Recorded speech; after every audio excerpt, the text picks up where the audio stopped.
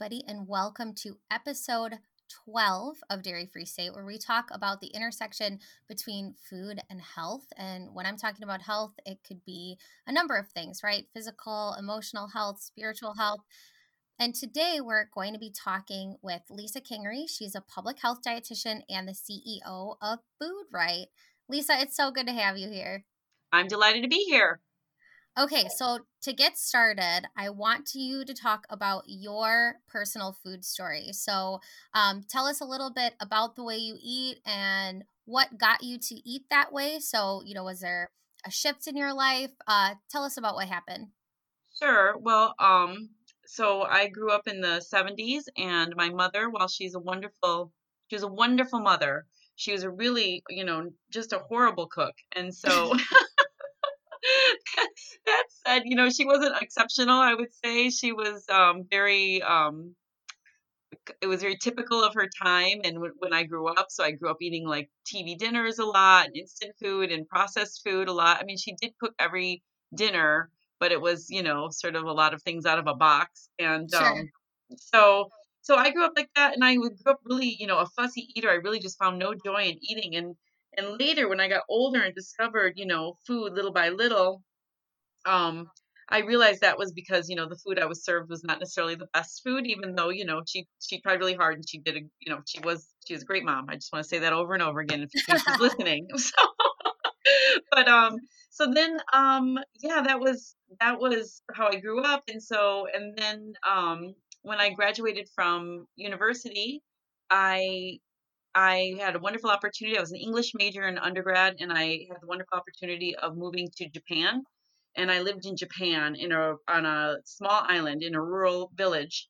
And I lived there for a long time. I ended up living there for 6 years. And while I was there, when I first moved there, there were not there wasn't a movie theater, there wasn't a bookstore, there wasn't really much for me to do in that little rural town. And so I learned how to, and I was teaching English as a second language, and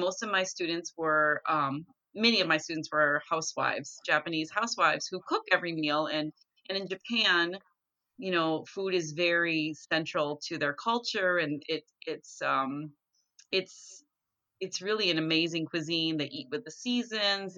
Japanese people were one of the first people to they were the first people to start co-ops, food co-ops, and they also started, I think, community supported agriculture as well. Wow. So they're very much in touch with their land, and eating rice that is grown on Japanese soil, so that connection between the land and who the people are is very much there in Japan. And so that was very eye-opening to me. And I learned from my housewives how to cook fresh and season, that kind of food. And then I became a little obsessed. I mean, there wasn't a lot for me to do, so I became obsessed with cooking. And I really embraced it. And then I could see also that, in Japan, you would see people live. They have the highest rate of longevity in Japan. Yeah.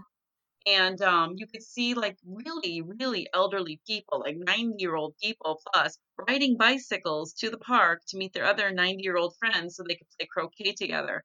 And I saw that, and I'm like, oh my God, there's such a difference in the way that people eat and the portions they eat and what they eat and how they live their lives. And I was just like, I need to take this back to America. I'm going to have to change what we're doing in America. I have to share this. And so Yeah. So originally, yeah, you were yeah, on a mission, right? I was on a mission. It really inspired me. And I was thinking about opening a restaurant, but I really, I thought that's not exactly what I want to do. I want to be a healer. I want to heal people somehow. And so eventually I came back to America, and I came back to the States, and I wanted to be a healer. I wanted to do something with food, and I started going back to school because my undergrad was in English, and I knew I had to take at least some science classes. I wasn't sure where I was going to go with that. And then just, learned by wandering around, right? I met Yeah. somebody who was going to be a dietitian. I'm like, oh wow, I never even knew such a thing existed. So then I pursued that. I was lucky enough to be in Chicago at that time. That's where I lived, and that's where the headquarters of the American Dietetic Association, now called the Academy of Nutrition and Dietetics, is. And so they were really welcoming, and they let me come to all their meetings. And all the meetings I went to, I'd meet a dietitian who was doing some sort of job, and all the jobs seemed like amazing to me. And so I'm like, that's what I'm going to do. And then I discovered there was a thing called public health. I didn't know there was such a thing. And I'm like, well, that's that. I'm going to be a public health dietitian.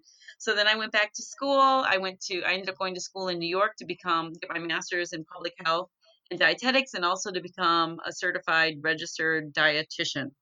And so that's how I got to be, that's how I came to appreciate food, and its impact on health, and how it can really, be life changing for people.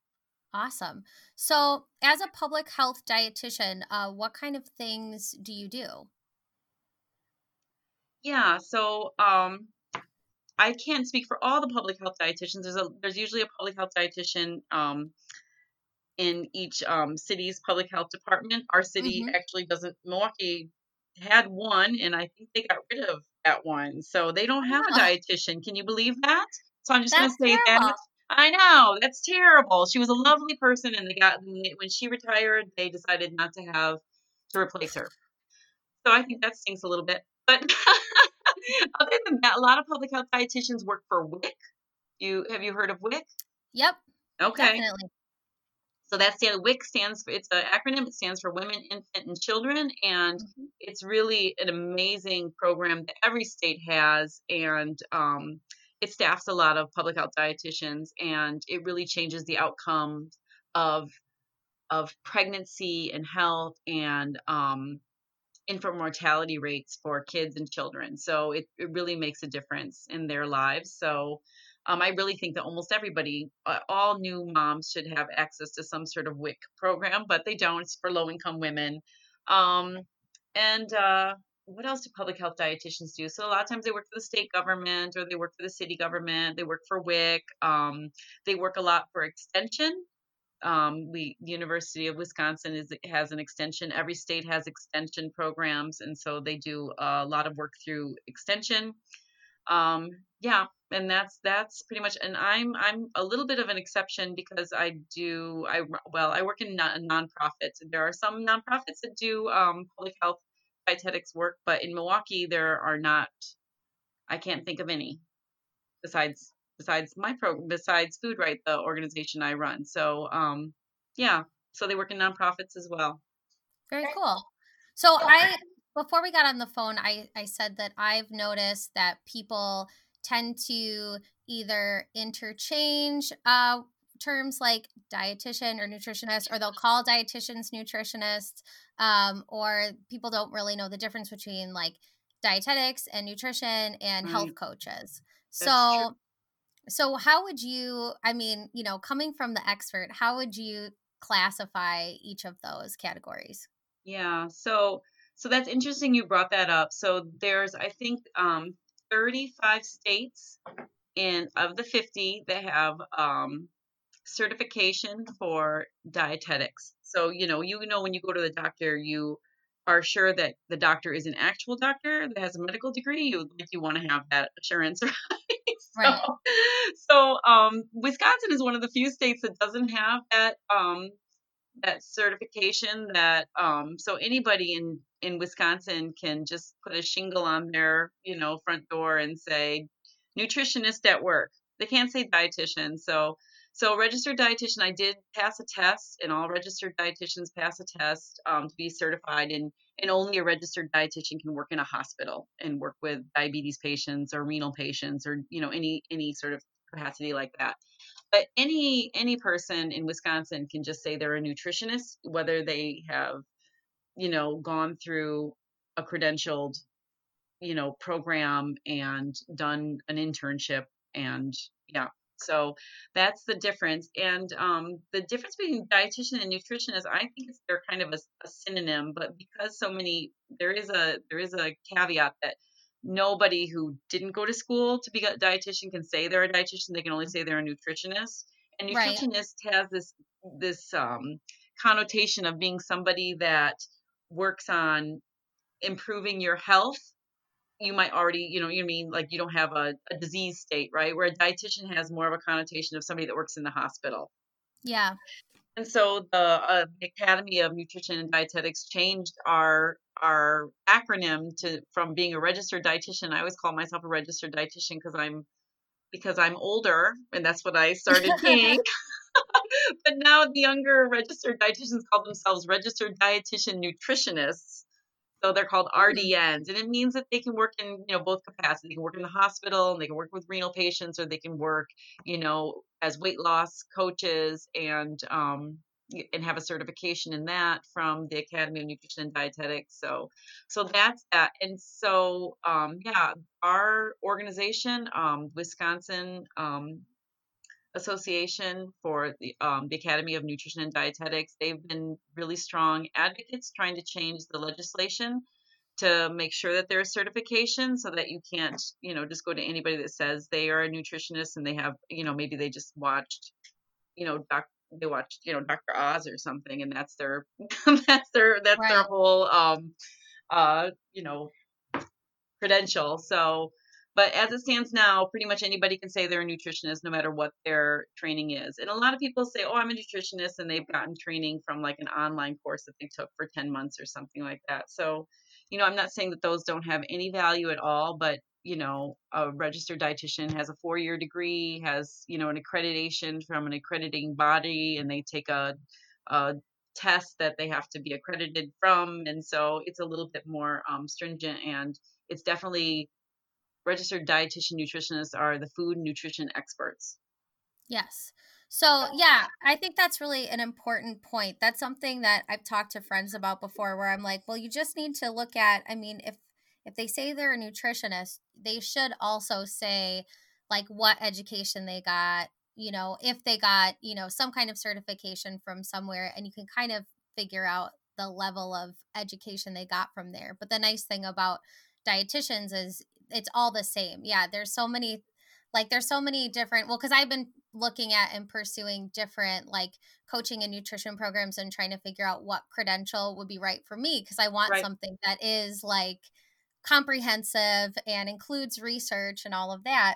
right, So I'm like, all right, what paths do I think are good? And the thing that can be tricky is, yeah, you could have the same title, but totally different scales right, of education. So that's right, been something that I've been really mindful of in my search. Like, oh, this is just this person took something on like Udemy or whatever, right, and this is like a 2-year master's degree. Okay, that's a big difference. So right, yeah, right. definitely important to Well, know. if you, So Sammy, if you ever did want to go back to school to become a dietitian, it is possible. So my undergrad was in, not in, it was English literature, right? But it's a long, like when I decided to go back, I did have to take about 60 credit hours of just basic science classes. yeah. But then I didn't have to get a whole nother degree. You know what I mean? And then after that, after I had those, then I could become a dietitian if I could get into an internship program, which lasts a year, and it's pretty much a year of indentured servitude where you're just working as a dietitian in lots of different capacities. So Yeah, it's for sure. possible. We'll talk more about that Okay. afterwards too, I think. So tell me more about Food Right, Oh, because I know a little bit about it, but my audience doesn't. that's true. So so Food Right is a nonprofit that I launched in 2000. Well, I've been doing it a long time, but officially we got our IRS certification as a nonprofit in 2015. I Back in 2000, I started working on the Cornerstone program of Food Right, though back way back in 2006. But the mission of Food Right is to empower youth to choose foods that sustain lifelong health. And we do that primarily through culinary nutrition education in the classroom, also some garden based nutrition education in the classroom. We work with youth primarily, and through the youth, we kind of reach families.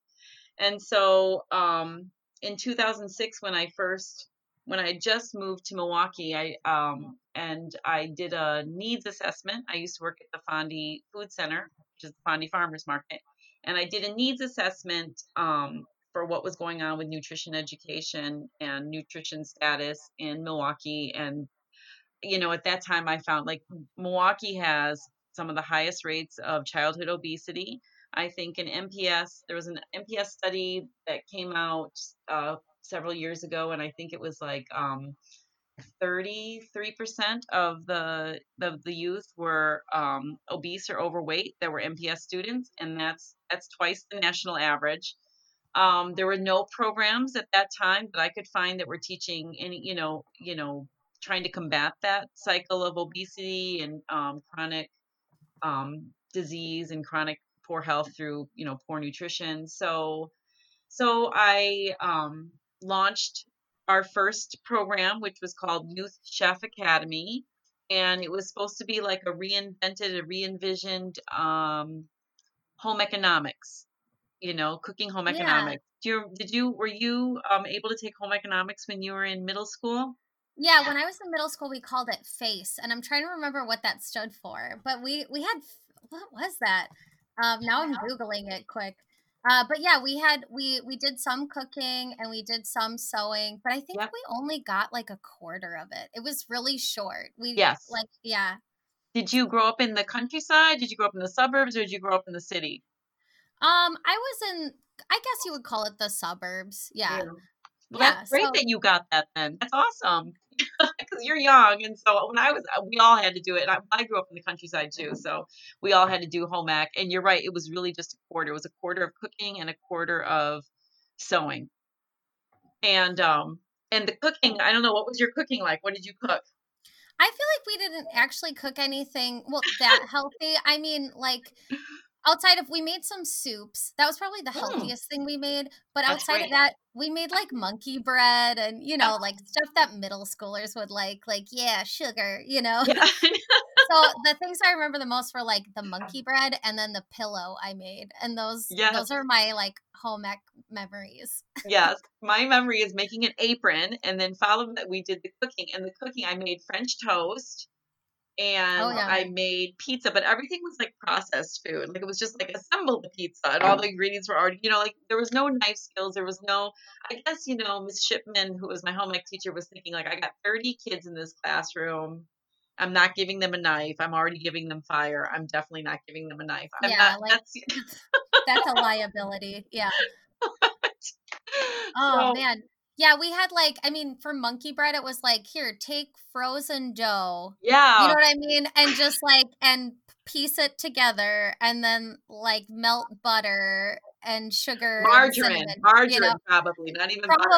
Probably, because it was like the early 2000s. So, yeah, and and I was like, "Wow, this is." I mean, but the interesting thing is, like, I learned to cook and bake for my parents and my grandparents, and I started really young. Uh-huh. So like, I remember thinking that face class was kind of like basic, like, "Oh, Right. I've done more than this, like, in my at home." Because I remember when I was a kid, I begged for an Easy Bake Oven, and my mom Oh was yeah. like, "Why don't you just use an oven? Like, Yeah, I you know. just Why don't I use the save oven." $30 and just let you use the oven? Yeah, she's like, "Why don't I just teach you how to bake?" And my grandma and my great aunt were the same way. They just showed me how to make everything. I actually have a bunch of my grandma's old recipes like sitting next to me right now. And she was very yeah, she was very like cooking, baking oriented. It Yeah. was very social activity for her. And so that's what I grew up doing. And Uh-huh. it was actually weirder to go out to a restaurant or order out or eat something processed like that was pretty unusual in my home. So go figure. I'm interested in what I'm interested in today. That's well, it's so funny that your mom refused you the Easy Bake Oven because my mom, sure, here, have an Easy Bake Oven. Like it would never would have dawned on her to like say, "Let me teach you how to make something." Yeah, she's like, "How about?" I think we probably started with brownies or cookies, something really easy. She's like, "You Right. won't screw this up." And then, yeah, Yeah. and then I was just like, "Oh," I'd be like, "Can we make this? Can I figure out this?" And then I was an only child, so I got kind of a lot of free reign in the kitchen. Right. And so then I'd be like, "Can I cook you guys a 3-course meal?" And they'd be like, "Yes." What do you mean, can you? Like, please. And then I'd be like, "Okay, this menu is a Tuscan theme, and we've got this green salad with shaved Parmesan and and like a lentil soup, and I was like, what? Where did I come from? I don't know. You were empowered, and that's exactly what I try to do with the kids at Food Right, because like once you get those skills, that reinvented home economics, where they actually teach you some cooking skills, because a lot of the kids I teach, they're, oh my goodness, they're growing up eating exactly the way I ate, maybe even worse, because it's just like, even the kids who are more affluent, it's a lot of highly processed food like Tombstone pizza and Tyson, frozen chicken chunks, and zero veggies. It's just it's a crazy world, because everybody's busy and they're like, well, I had swim practice, so I couldn't eat healthy. I'm always just Right. I'm amazed at these parents, like, what are you doing? You're running around to swim practice and you're giving them McDonald's at the end of swim practice. But anyway, so that was the idea of the reinvented home economics that would, really address the needs of the kids in Milwaukee, and, just kids in general in America. And I wanted to teach them knife skills, because I felt like once I learned knife skills, it was really liberating. Like, I felt like I could do anything in the kitchen, and I wanted them to be able to, like, actually cook like real plant-based meals and then feel, empowered. And so I developed the curriculum. It took a long time to develop that curriculum, many iterative implementations with several different MPS schools. And I finally did, though, complete it. And it was for middle school age, because that was the age that kids are really they're like, they've got 1 foot in baby and 1 foot in adult. They're not big enough like Yeah. high school kids, where they can drive around and say, I'm not doing this, I'm just going to go get McDonald's. They're still stuck at home. But they're big enough that they can develop skills. And then also, research shows that skills that you develop in middle school kind of stay with you forever, because your brain is growing, exponentially, just like it did when you were a 2-year old. And so those skills, especially, things that you learn to do, like, riding a bike or a skateboard or play the flute or whatever, they stay with you. So that's what I did, and I studied. I got to work with Dr. Amy Harley at the School of Public Health at UW Milwaukee, and we evaluated it, and the evaluation showed that, yep, the program did indeed increase the amount of fruits and vegetables that kids ate, fruits, vegetables, whole grains that they ate, and it also, in addition to that, it increased their engagement and learning in the classroom. So it was a great That's study, awesome. and that kind of launched my ability to kind of go forward and launch my own nonprofit. So I left Fondy Food Center. They decided to just work on food access issues, and they left me and they said, you can have your curriculum. And then little by little, I started working on, just partnering with schools. And in the beginning, of course, I was paid nothing. I paid myself nothing. I was just working with schools and developing the curriculum and figuring out how to implement it with NPS. And I had some wonderful supporters in the beginning. Dr. Roger Mixer, he's a philanthropist in town. He gave me the seed money before I was even a nonprofit, and really wanted me to start working on the project. I was kind of dragging my feet a little bit. And I was like, I don't know, work's overrated. It's kind of fun just staying at home and, hanging out with my kids. But, he really pushed me. And so I started working with Brown Street Academy, and I started revving it up again. And so in 2014, I was partnering with just like 2 different schools. And then the next year I got a grant from Whole Foods, the Whole Kids Foundation. I love them. They've supported me an awful lot. And I expanded to another 5 schools, and then I was able to get USDA funding and really expand our outreach, so that now we partner with about 15 different schools and 1 or 2 organizations every year. We reach about 1,500 kids and family members every year. So it's Wow. grown a lot. It's grown an awful lot. And so, yeah, it's good. It's been good. And we have more staff. It's not just me anymore. I have another registered dietitian on staff. She's my program manager, and I have another one coming on board soon. She'll be my community relations manager, and We have a couple of AmeriCorps Farm to School members who have joined us as well. And so we're really gearing up. And my goal ultimately is to reach all of the kids in Milwaukee. There's 80,000 school age kids in Milwaukee, and I'm hoping that I'll be able to teach them all at least for one semester at one point in their school career. I'm hoping I can teach them cooking in the classroom because it does change the way they eat and view food. Yeah. Well, and I really like what you said about, kind of applying those skills into their overall school performance, because I've always felt like cooking and baking for me are such creative activities. Like Yeah. I just like being creative in general. Like I started thinking about, okay, what are the things that I did in middle school and what do I do now, right? So like I did a lot of music. I was in band and choir, and I still do a lot of that stuff now. Uh-huh. Um learned how to refine my typing skills, very important. Yes, yes. I've been trying And to drive my children to do that. Yep. Hmm. oh yeah, I was very competitive when it came to typing, but I started when I was like 5, so I don't know. I was just obviously You're an appreciative. amazing kid. I Oh was just my God. I was a weird kid. I thought typing programs were like really fun video games. I'm also just like a gamer, so like any kind of game I wanted to play, even if it was like typing, I was like, yeah, I'm gonna win. I'm gonna beat this level. Um, but yeah, it's I definitely started getting more independent in the kitchen by the time I was in middle school. And of course I did this weird rebellion thing in high school where I started to just eat, garbage. Right. I think Where every high schooler does that. That's for sure. It's very common. yeah, and I think it is like you said, when you get a car and you start to assert your independence and your schedule gets busier, I'm like, oh, I'll just have Krispy Kreme in the morning. It was to me it was a weird rebellion. But if it sounds normal to you, then maybe it was. But I Normal. I definitely went from like I was yeah, I ate everything my parents ate, and then I started to learn how to cook, and then I kind of like regressed. But then after college, I was like, wow, there's so many things that I know how to do, and you can get creative. It's like once you kind of learn the rules, it's like Yeah. there's so much other stuff you can do with it. Yeah. That's Now right.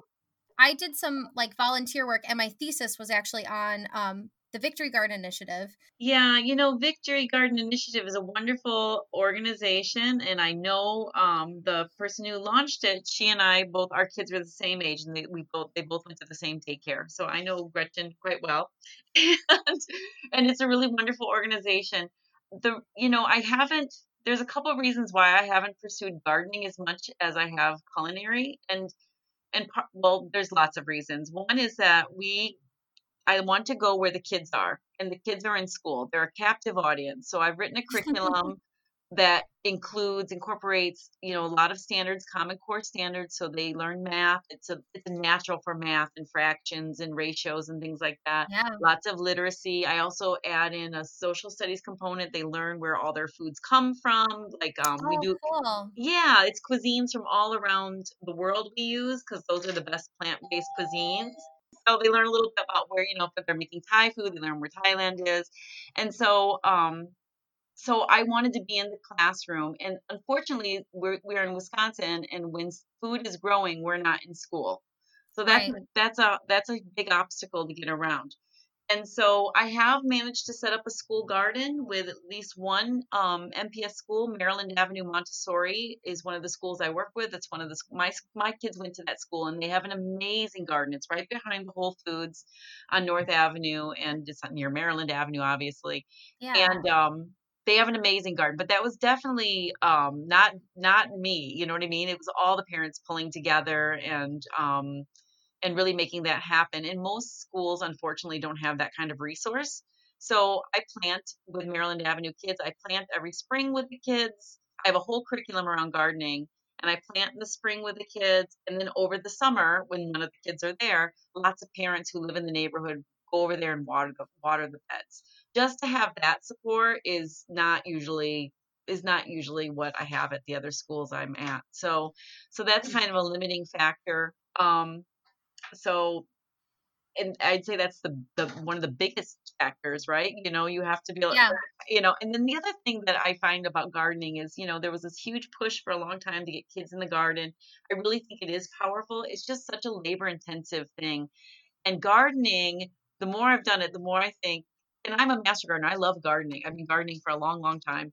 But it's like an old people's hobby in some way because it's such a slow learning curve. You know what I mean? Like you plant something one year and then it fails. You're like, okay, I'll do it next year. I'll do it this way. It takes a long time, and so culinary skills. The kids are chopping it. I'm teaching them how to chop. I'm teaching them how to saute. I'm teaching, and now we're eating it. It's like immediate gratification. Yeah. And so the gratification that they get from gardening is not really the same. It takes quite a while for that to happen.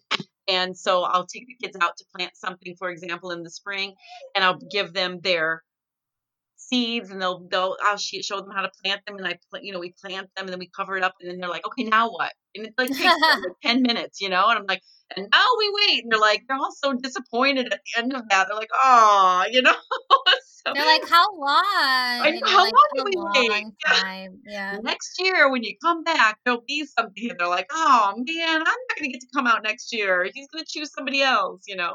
So that's Aw. what's held me back. But it's interesting you brought that up because I have wanted to do something with the kids and growing, because I talk a lot about in my curriculum about plant foods. We eat plant foods. There's three kinds of foods that humans eat. There's plant foods, there's animal foods, and then there's highly processed foods, which is almost not a food.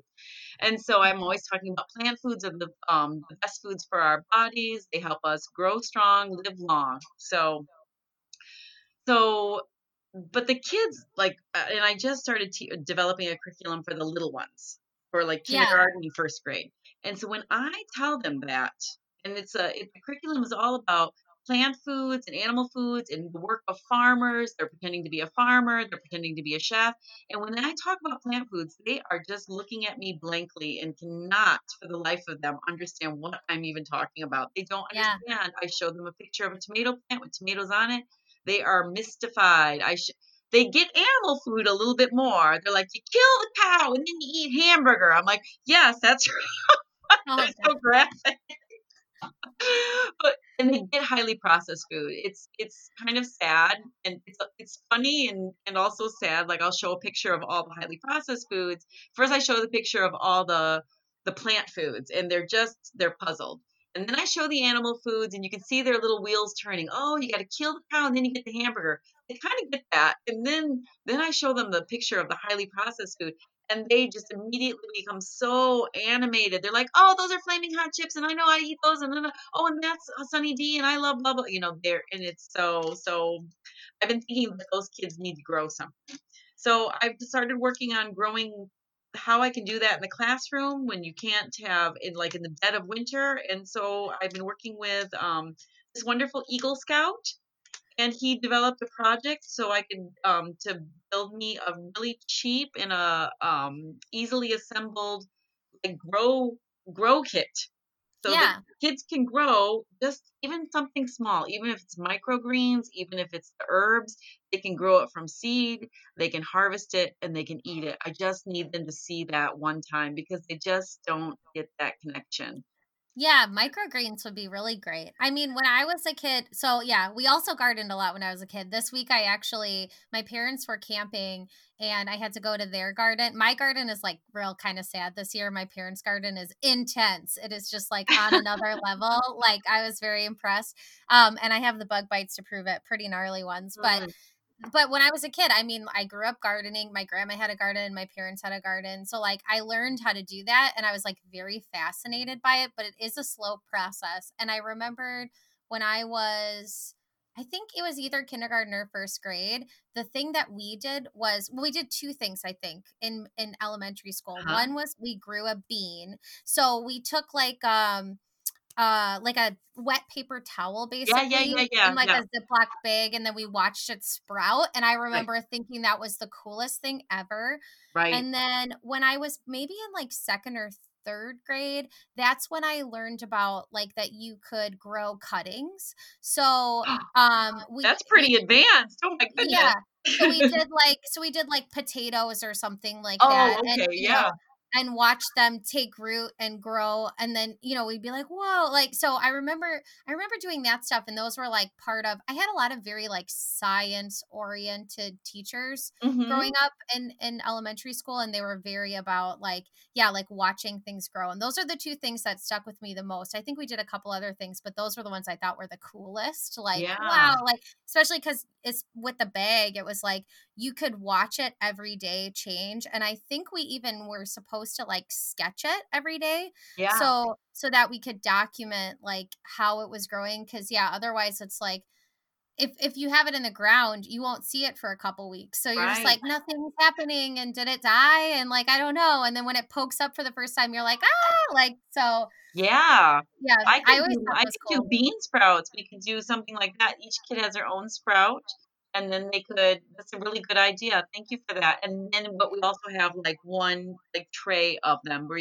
they're in dirt and they're microgreens, so they can't really necessarily see them, but they have their own, and then they have the class one, and then they harvest it. Excellent idea, Sammy. Thank you for that. Oh, no problem. That was, I mean, that was the one that really stuck with me. So hopefully, kids today still think it's cool with shorter attention spans. No, I think Uh, it's cool. I remember having that one too, and I did like that one a lot too. Yeah, that's a good one. Nice. Yeah, I actually, so in my thesis, like one of the things I talked about was the difficulty of like the seasonality of gardening, because Yes, that really does make it hard for access other times of the year, and just like engaging with that type of food other times of the year, right, based on where you live and like what you got close to you. Like you're saying, for some students it might be like, well, flaming hot Cheetos are the closest thing to me, and if I'm going to that store where I get them, maybe there's like some potatoes and some bananas and like right, apples, but not a whole lot else. So that's right, always been the interesting part too. But it's like, yeah, if you start to pique their interest, like, hey, if you combine all of these things in this way, this is what you can get. I right. think that that's just awesome. I remember feeling like I was like magic, like, Yeah. look at what I can make. Like, I'm powerful. This is cool. Yes, yes, exactly right. The empowerment piece is the biggest piece. Like they can take ownership of what they eat and what they put in their body. So yeah, exactly. Spot That's on. awesome. So before we close, I did want to talk to you because so a lot of people that I've been talking to, yeah, they talk a lot about. I feel like plant-based diet has been one of those terms that's just been growing in popularity, and as someone who does a lot of marketing and has written materials for food brands, it's Uh-huh. interesting how even if the product is vegan, people have started to shy away from that term and use plant-based because it's just become like the more popular term. Oh, Um, okay. and also that it's kind of all encompassing, right? Because it's not just not necessarily vegan, but also thinking about the way that it's processed. So, when people eat a plant-based diet, they talk about it being whole foods, Right. Whole lower food no, plant-based diet. That's right. yeah, lower no processing and all that stuff. So it's been interesting to see that shift in marketing and in language, where it's like you're kind of talking about the same thing but in a way that feels more approachable, and I think it keeps people from, because I the way that I eat, it's like I have some meat. I mostly eat vegetarian, and I could go like weeks and eat vegan and be fine, but Wow, good for I you. well, I mean, it's just I never really liked meat, so it's very easy. Oh, okay. So, it's like to me that's not unusual. Actually, for dinner tonight we have like slabs of tofu that are marinating in low FODMAP barbecue sauce. We're gonna have that with some eggplant. It's gonna be really good. Yum. Yeah. So, but it's been interesting because I think, I've never been able to say like, oh, I'm vegetarian, I'm vegan. Like what I eat doesn't really fall into a category, but now I can Right. say, oh, I'm mostly plant based, but I do occasionally, have eggs or turkey or something like that. Right. And that doesn't, I mean, even though it's a trendy term, it's like one of those things that's kind of been around forever, but we're calling it something different. Yeah. And I wanted to talk to you about, because every year there's like a new food trend, a new diet trend that people talk about. And I know that, it is one of your goals to make sure that we don't fall into those traps. So what are some of the trendy things that have come out lately that you would Um, advise against? Hmm. Yeah, I just, fad diets. Well, it's interesting because when I was in my graduate studies, we all had to take a diet and we all had to follow the diet for 3 days and keep a journal and then, track how many calories came in and whatever. And no matter what the diet, because lots of people are always, trying to diet. The minute they find out you're a dietitian, they're like, "Oh, what do you think of the South Beach diet or whatever?" And we don't study those South Beach. Like, I don't know what that is even. But so we did. It was an interesting class because we did get to like review the South Beach diet or Dean Ornish or whatever. And all diets basically lower calories, and it just is a different way of lowering calories. So like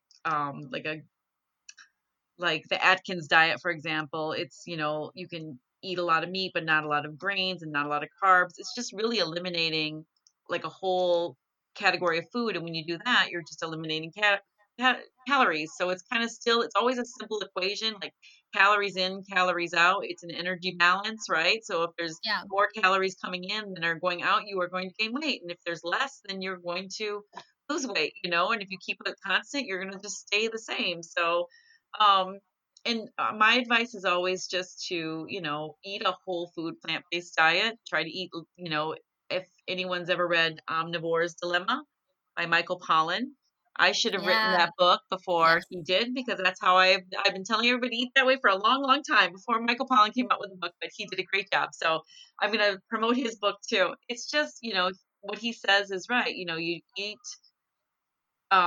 eat mostly plants and not a lot, and make sure that they're not, processed, right? So eat Yeah. foods that your grandmother, your great grandmother would have eaten. And that's really the key. And so you can, of course, eat meat, and you can, of course, have dairy or whatever agrees with you, if that's fine for you. Some people can't have dairy or whatever, but I think, portions are out of control in America. People eat a lot. Food is all around us. It's very hard to say no. Even for me, it's just a toxic food environment. If somebody Yeah. has candy at their desk and I keep passing by that desk, of course, eventually I'm going to take a piece of candy. I cannot stop myself. And so it's hard to eat healthy, but if you can try to like make it a priority and eat that whole food plant-based diet. Try to avoid highly processed foods, that's for sure. And the more plants you eat, the healthier you are, and the more whole plants. So like I try to avoid white highly processed breads. Of course my kids, that's all they want to eat. I can't, like the vegan thing, I think that people are turned off by that vegan idea because it's a very challenging diet to do. Even I would be challenged by that diet. I would miss eggs. I would miss bakery treats. You know what I mean? It just eliminates so many things. But yeah, if you can just aim for that whole food plant-based diet, I think that seems more tenable for most Yeah. people. And it's a journey. Health is a journey. So if you're eating lots of highly processed food now, or you're drinking, you know what I mean? Like it's going to be a slow transition to change the way you eat, and I don't think that you can be healthy unless you cook or somebody's cooking for you, or Yeah. like you're Oprah and somebody's cooking for you. I just don't think you can be healthy if you don't cook. And so that's why it was so central for me to make sure that it was a cooking based nutrition education program, because that's the only way to really change behavior, not just to say eat this, Yeah. give them a way to eat it and actually enjoy it. So Yeah, that was actually in another episode I mentioned, and I don't remember, I think it was in Cooked and it wasn't in Omnivore's Dilemma, but Michael Pollan talking about, if you cook your own food, you're going to be hard pressed to add too much sodium to it. Like if it's not processed and you're just salting it to taste, it's not like a processed food where right, they're adding a bunch of sodium as like a preservative on top of whatever saltiness they put in there. And right. that's always stuck with me where it's like, yeah, if you're, and it's like if you're cooking it yourself, you can control every aspect of what it is that you put in it. And you're probably not going to go to extremes. And here's another, have you read Salt, Sugar, Fat? I know that cookbook and I have seen it and I have not gotten it yet. So no, is it wonderful? Should I get it? Well, so Salt, Sugar, Fat isn't a cookbook. That I think you're thinking of Salt, Fat, Acid, Heat. Oh, I am. You're right. Yeah. Oh, salt, sugar, fat. That's about like what humans crave and why Yep. they put that in the pot. Okay, sorry. Yep. Yeah. No, it's good.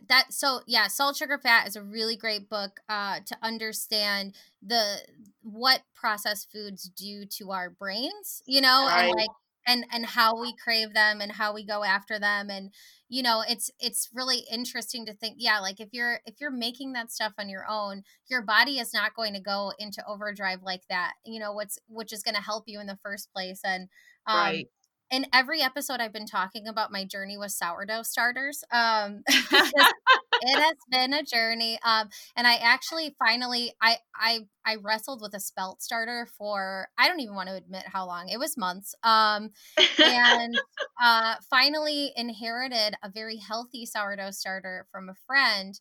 And so now I'm starting to bake with that. But it's like, that's another thing that I really love. It's like, even if you want, because for me, I eat a low FODMAP diet. So Uh-huh. they recommend, sourdough bread or, spelt, like things that are easier to process, things that are a little bit easier on your system. Okay. And so I was like, I gotta make my own sourdough, because they say that yeast can actually not be so great. Like, if you gotta try to make it like a wild sourdough. And I'm like, all right, I'm gonna Oh make my this. goodness. Oh, And but the nice thing is, if you're going through all that effort to like make your own loaves of bread, yeah, it's like come on, it's only like three ingredients. right. It's my wild starter, it's whatever flour I use, and some water and salt. Okay, four ingredients, Well, and you're I an know. amazing person, like you're the exception. So, people ask, like you're way over on the right, and then most of the people I'm with are on the opposite end of that spectrum where they're just eating all processed food all the time. You know what I mean? So, like just to get them to eat, like add a vegetable into your diet every day, that's a huge step. So, yeah, I think God bless you for like making your own bread because I would not have the patience for that. No way. Oh my god, it's so rewarding. I actually started by there's a really good cookbook called Artisan Bread in 5 minutes a day, and it Uh-huh. legit, if you can have yeast, it's a great way to make bread, because basically you just like make this really big batch of dough, Uh-huh. and then you break off like a grapefruit sized handful of it, and Uh-huh. just bake that, almost every day. Like, I think I probably would bake it every other day, and you have this tiny loaf that you use throughout, like, so then you basically have fresh bread every day. That's I would do it. amazing. Maybe It I was should try that. it was really easy. I mean, no joke, so easy. And now I've started to graduate into, like, I bought a fancy bread baker and like a basket, a proofing basket, and I'm like gonna do the thing, and I'm gonna, and I'm on all these artisan bread sites, and it's very overwhelming. But You and everybody else, there's been so many people that are doing that since COVID, right? Like they ran out of flour, I heard, right? yeah, I mean, the thing that sucks is, like, I started, so I got diagnosed with SIBO, which is small intestinal bacterial overgrowth. Uh-huh. So to manage that, there's like a couple diets that they recommend. One of them is a low FODMAP diet. There's other ones that are like way more extreme. Basically, just to try to get your, like, the bacteria from going into your small intestine where it doesn't belong. Okay. So it's healthy bacteria. It's just an overgrowth. And Right. so there's certain foods that feed that, and there's certain foods that don't. So, it's all about, like, all right, stick, like kombucha, you love that, you can't have it anymore, like, and that's Oh like yeah. the yeast kombucha, just anything that breeds that good bacteria. And I love things with probiotics in them. They're like, yeah, all that you got to cut out for a while. So, that's when I was like, all right, I got to make my own sourdough, because there's only a couple sourdough breads you can buy off the shelf that don't have yeast, or like, they're fake sourdough. They put vinegar in them and things Oh, like that. okay. So it's Yeah. not actually sourdough bread. Right. So I was like, all right, well, I can source, like, Breadsmith is one of the places where you can get real sourdough bread. Um, Interesting. I know, I was really surprised. I didn't think it would be, but they have minimal ingredients. It's really cool. And so I was like, all right, well, I can get it from there, but I really want to try to make it myself. And of course, like, this started at the beginning of January. And at Right. the same time, I was starting to get ramped up, and I was starting to move into this diet. And then, And then like, everyone everything jumped shut on the down. bandwagon with you. Oh my God. Everybody started making sourdough, and I couldn't get flour, and I couldn't get the things I needed, and I was like, "No, you guys don't get it. Like, I I know. need this. This is important." So it's very, but it's really rewarding, cuz this week I made two, like, totally perfect loaves, and it was really easy. And I'm like, I finally made it. So it's a Well, very kudos rewarding to you. feeling. I'm always worried that if I become too, I purposely try not to be a good baker because I love bakery goods more than anything. And the more carby it is, the more, and I just love that kind of food. I just love carby foods. And so I just, if I baked it, generally speaking, if I bake something, I'm eating it more than everybody else in the house. So I'm trying not to do that so that The I, things I try to do are like make things that are easy to freeze, so uh-huh, then I can like take them out as I want them instead of just having them up on my counter. right. Um, Right. or Okay. I can do that. I can do Yeah, that. so, like, I freeze things, and then I also, uh I most of the time when I bake, I'm doing it to give it to other people. Oh, you're So so nice. I'll, like, bake a thing of muffins or whatever, and I'll keep, like, a few of them, and then, give the rest to other people, which that's actually one of the things that I miss, like, being remote right now and not being in the office is, Right. I'm like, I don't have people to make food for, and it's a weird feeling, outside Yeah. of the people, I mean, like, the person in my house and the dogs in Right. the house and whatnot, Right. um but The yeah, dogs appreciate the muffins, I'm sure. oh my god. My dog what's interesting is my dog is really into a lot of the same fruits and veggies that I'm into because I started sharing them with him because I was like, well, if he's gonna eat people food, I want it to be healthy people food. And like, of course, Yeah. I Googled all the food beforehand, but now, like, if I'm eating a cucumber or snap peas or carrots, he gets all up in my business. And he's just like, you're gonna give me some. And he gets really angry if I don't. Oh my goodness, And that's I awesome. I created a monster. I'd say the junkiest thing he likes, well, besides like cheese and hot dogs, which was what he used when we first trained him, and Right. like really had to bribe him. All dogs like hot dogs and cheese whiz, of course. But oh my gosh, he loves popcorn. He goes berserk when we make popcorn. He's Oh, just like, that's oh my funny. God. That's Yeah. funny. We've I'll have got to like try one that of one. those whirly pops, with like we'll do like the coconut oil and the over the stove thing. And when Uh-huh. he hears that going, he's like, oh my God, like I'm gonna get popcorn. It's so exciting. That's awesome. That's awesome. Yeah. So, okay. So we talked about, let's see, we talked about South Beach. We talked about Atkins. Yeah, I feel like most of the people that, I feel like it's kind of died down by now, but a lot of people were talking about keto for a while, and I Right. just couldn't Which is imagine. like Like, Atkins, I think, right? yeah, it's In like, many ways. it's just like very high fat. Um, yeah, I think it's a lot like Atkins, but I know that there's some differences. And before that, it was like paleo, right? Right. It's Right. always just comes in with a different name, I think. Yeah. And I don't worry. I mean, yeah, the weight loss thing, so whenever I need to lose weight, and I do, need to lose weight every now and again, I try to keep them healthy weight, but, right around Halloween time, those Reese's peanut butter cups come in for my kids, Sure. and then Yep. and it's all downhill from there, like, it's Thanksgiving and then Christmas cookies, I love sugar cookies, they're my favorite, and so usually, I need to lose weight every now and again, and I never can do it on my own, and so I'm not that kind of dietitian. I'm a public health dietitian. So whenever I'm like a little bit overweight, I'll go to Weight Watchers because they always give really sound, advice. It's like a Yeah. balanced diet, sound advice. And so I'm like, okay. And then I need somebody to yell at me once a week if I did badly. Yeah. See, accountability. See, and that's what makes like a health coach good because they're like accountability buddies. That's kind Exactly. of, That's what it is. I need to pay money to somebody so they look disappointed if I didn't do what I was supposed to do. yeah. One of my friends just asked me if I would be a coach for her for walking because I'm training for a 50-mile walk in September. And Wow. this will be my fifth time doing it. So I'm not a newbie. But it requires like really long walks on the weekends to kind of gear up to it because Right. you do 20 miles, and then 10 miles. Right. And so Wow. I was like, and I've had people like sponsor this is for the Wisconsin MS Society. So I've had people Okay. like sponsor my miles and stuff. And, I'm like, keep me accountable by paying me to walk these days. And Right, then right. if You I said you're gonna don't, do it. You can't let them down, right? yeah, like if I don't do it, I'll pay you back, like that's kind of my way to motivate myself. And then one of my friends was like, can you tell me when you're about to go walk? Because that'll make me go do it. And I'm like, yeah, sure. So like, she's like, can you just text me like every day and just be like, hey, did you walk today? And I'm like, see, that's what a coach does. Exactly. It's just poking someone and being like, hey, are you on track? Are you doing the thing? I'm just wondering, just Right. curious. Right. So I'll be doing that with, I actually will be messaging her probably right after we get off and say, hey, I'm about to do 4 miles. So are you going to be doing, how many miles are you going to do? And where are you going to go? Okay. Yes. You should make her, you should charge her a bit and then donate that money to the charity that you're walking for. MS, Yeah, right? there you go. Yeah, yeah, yeah. The Wisconsin MS Society does a challenge walk every year. Usually, obviously, we all do it together. Right. But this year it's going to be a little weird because we're going to be virtual. So Oh, yes, that's right. Yeah, that's yeah, right.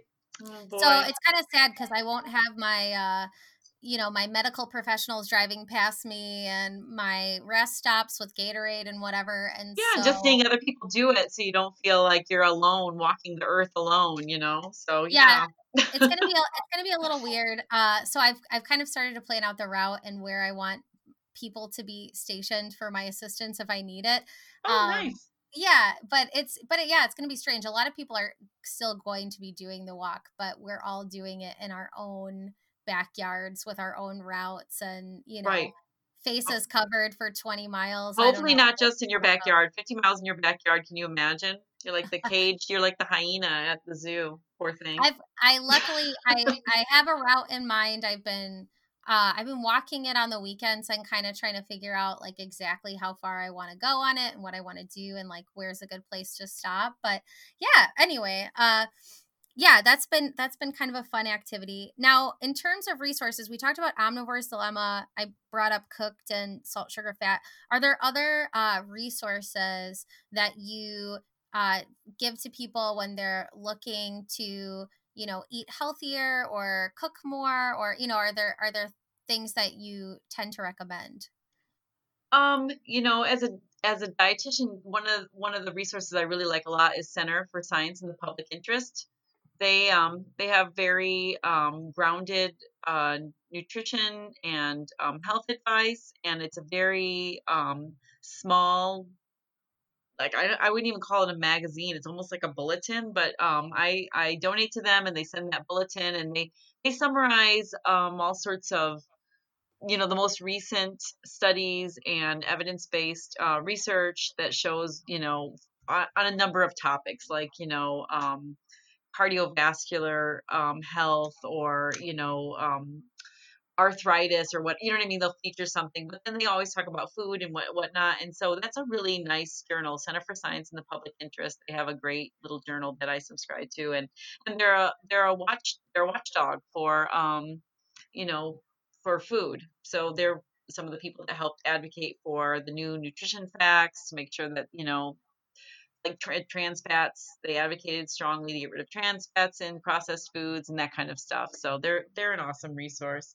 And then also there's just our website for recipes. You had brought up like your dog loves popcorn.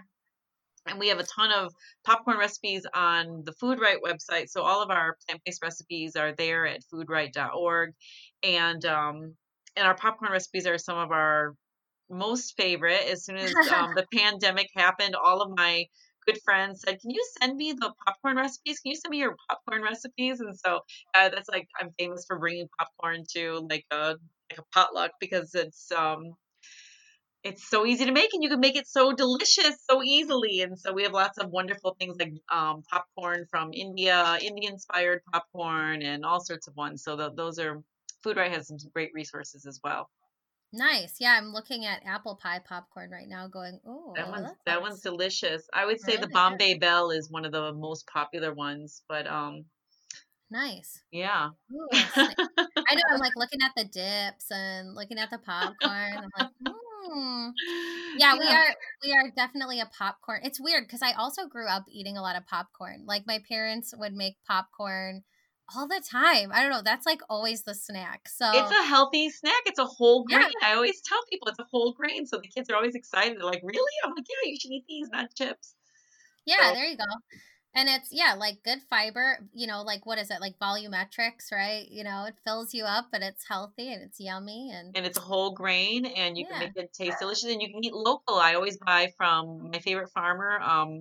Bob Craig, Craigland Farms. He sells at Fondy. He sells popcorn, and I always buy a year's supply from him every season, and you just eat local all year round with popcorn.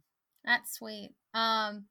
Now, okay, let's see. Any other resources you would recommend? Any other, I know we talked about maybe like documentaries, any other books? Yeah, for documentaries, and I know there's so many documentaries out there, and um, there's, of the more popular ones, like Forks Over Knives is, was a really good one, and Super Yeah, Size Me I thought was a really good one. These are a little bit older, and there was one just recent, a classic. yeah, those are classics, right? Yeah. And there was just one, and I can't think of the name of it, and I think it was on Netflix. It was not The Weight of the Nation. That's an older one, but and I think it was Jane Pauley was the narrator. I'm like, what could she possibly more Oh, have to say about this? And you know what? She had more to say. It was a really good one, and I can't even think of the name of it right now, but it was really quite good. But yeah, you just need to watch a few of them, and then you're like, what are we eating? Like, we need to stop eating like this. So yeah, Forks yeah, Over for Knives is sure. especially powerful. Yeah. Yeah, Forks Over Knives was a really good one. I thought, and yeah, Super Size Me, that one. Even though it was like, okay, that's really extreme. Like who's really gonna do that every single day? But boy, did it! I mean, you can really see like how that adds up. If you think about like, well, I guess if you were in a hurry every day and that's what you did, that's what would Oh my happen. God, Sammy, you're so out of touch with how some people eat. Some people I are guess eating at so.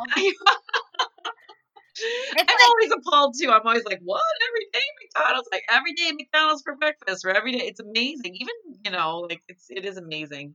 yeah, So, that I think it probably would shock me because as far as like fast food restaurants go, it's very rare that I eat at one. But the most exciting development for me was Burger King getting an Impossible Whopper. I was I like, ate it oh, twice. I ate it yeah, twice. Did you eat it yeah, yet? yeah, I was yeah. not impressed. Oh, I didn't. I actually liked it, but I will say, if you're gonna go that route, Mm, Red Red Robin makes. They use Impossible Meat. We actually have some at our in our house right now because Imperfect Foods just started carrying uh-huh. Impossible, Oh, and okay. I don't really eat that all that much, but I do like having it occasionally. Right. And but Red Robin prepared it the best I've ever had it, and they have like multi-grain rolls or like lettuce wraps that you can get instead of like whatever, you can kind of like build your Really? own burger there. Red Robin is way healthier than anyone would think if you go for the options like to customize. So Uh-huh. I had gotten it with like avocado slices on top and like a whole grain bun, and then you can get bottomless steamed broccoli. And I was like, yeah, let's do it. Wow. Instead of fries. And I was like, this is so cool. So I would say that that's kind of an interesting option for people who, are looking to try something different or they want to eat out, but they still want to eat healthy. I was Right. really impressed. I was super impressed with that. All right, Red Robin. More of a local option, I think Sobelman's also has the Impossible Burger. And it Oh, wasn't there that you I go. didn't like you know what? I need to try it one more time because little fact, I used to work at Burger King when I was in high school. Oh, And really? yes, I did. That was one of my first jobs. And you have to order it if you order it fresh. So I think what I should have done, who knows how long my Whopper, my Impossible Whopper was sitting there. I should have gone and ordered it fresh. Oh yeah. I definitely would say like we've had it a couple times. Like that's kind of like I would say, every few months or something when I'm like I just really want one, like Yeah. we'll get one. But yeah, there's a big difference between cuz we got it delivered like maybe a couple weeks ago we got one delivered and we were like it's not the same. It was much better in the before times when we Yes. were able to sit there and eat it. It was Yeah. much better. In the So, before times for yeah, sure. that's what I've been calling it, the before times. Yeah, I like that. I'm Uh, gonna use that. but yeah, all right. Oh gosh, now, well, at least I've got tofu ready downstairs. See, then I won't order anything crazy because Yeah, I've I got know it we all can't talk about marinated. burgers now when you're hungry. I know, but my tofu is all set to go. My eggplants in like like a balsamic, it's been brushed with like a balsamic dressing. It's going to be so good. Wonderful. I wish I I'm was so there. excited. Well, I'll let you know how it is. And thanks again for taking the time to talk with me. It was Oh, really it was interesting. really it was my pleasure. And let me know if you ever want me back and to be the Yeah, for nutrition sure. expert. For sure. I'd Yeah, love to I love come. that. All right. Well, in the meanwhile, everybody, I hope you enjoyed this episode and please stay safe and stay healthy. Wash your hands and take care of yourselves.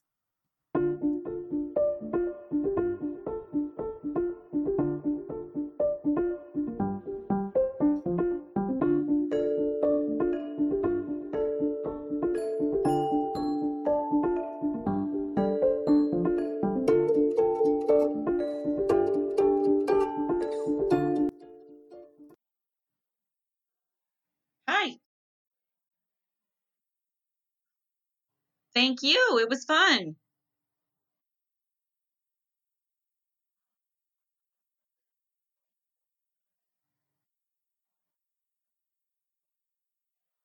I have a bad note on here. All of a sudden it appeared. It said lost connection to server, attempt to reconnect.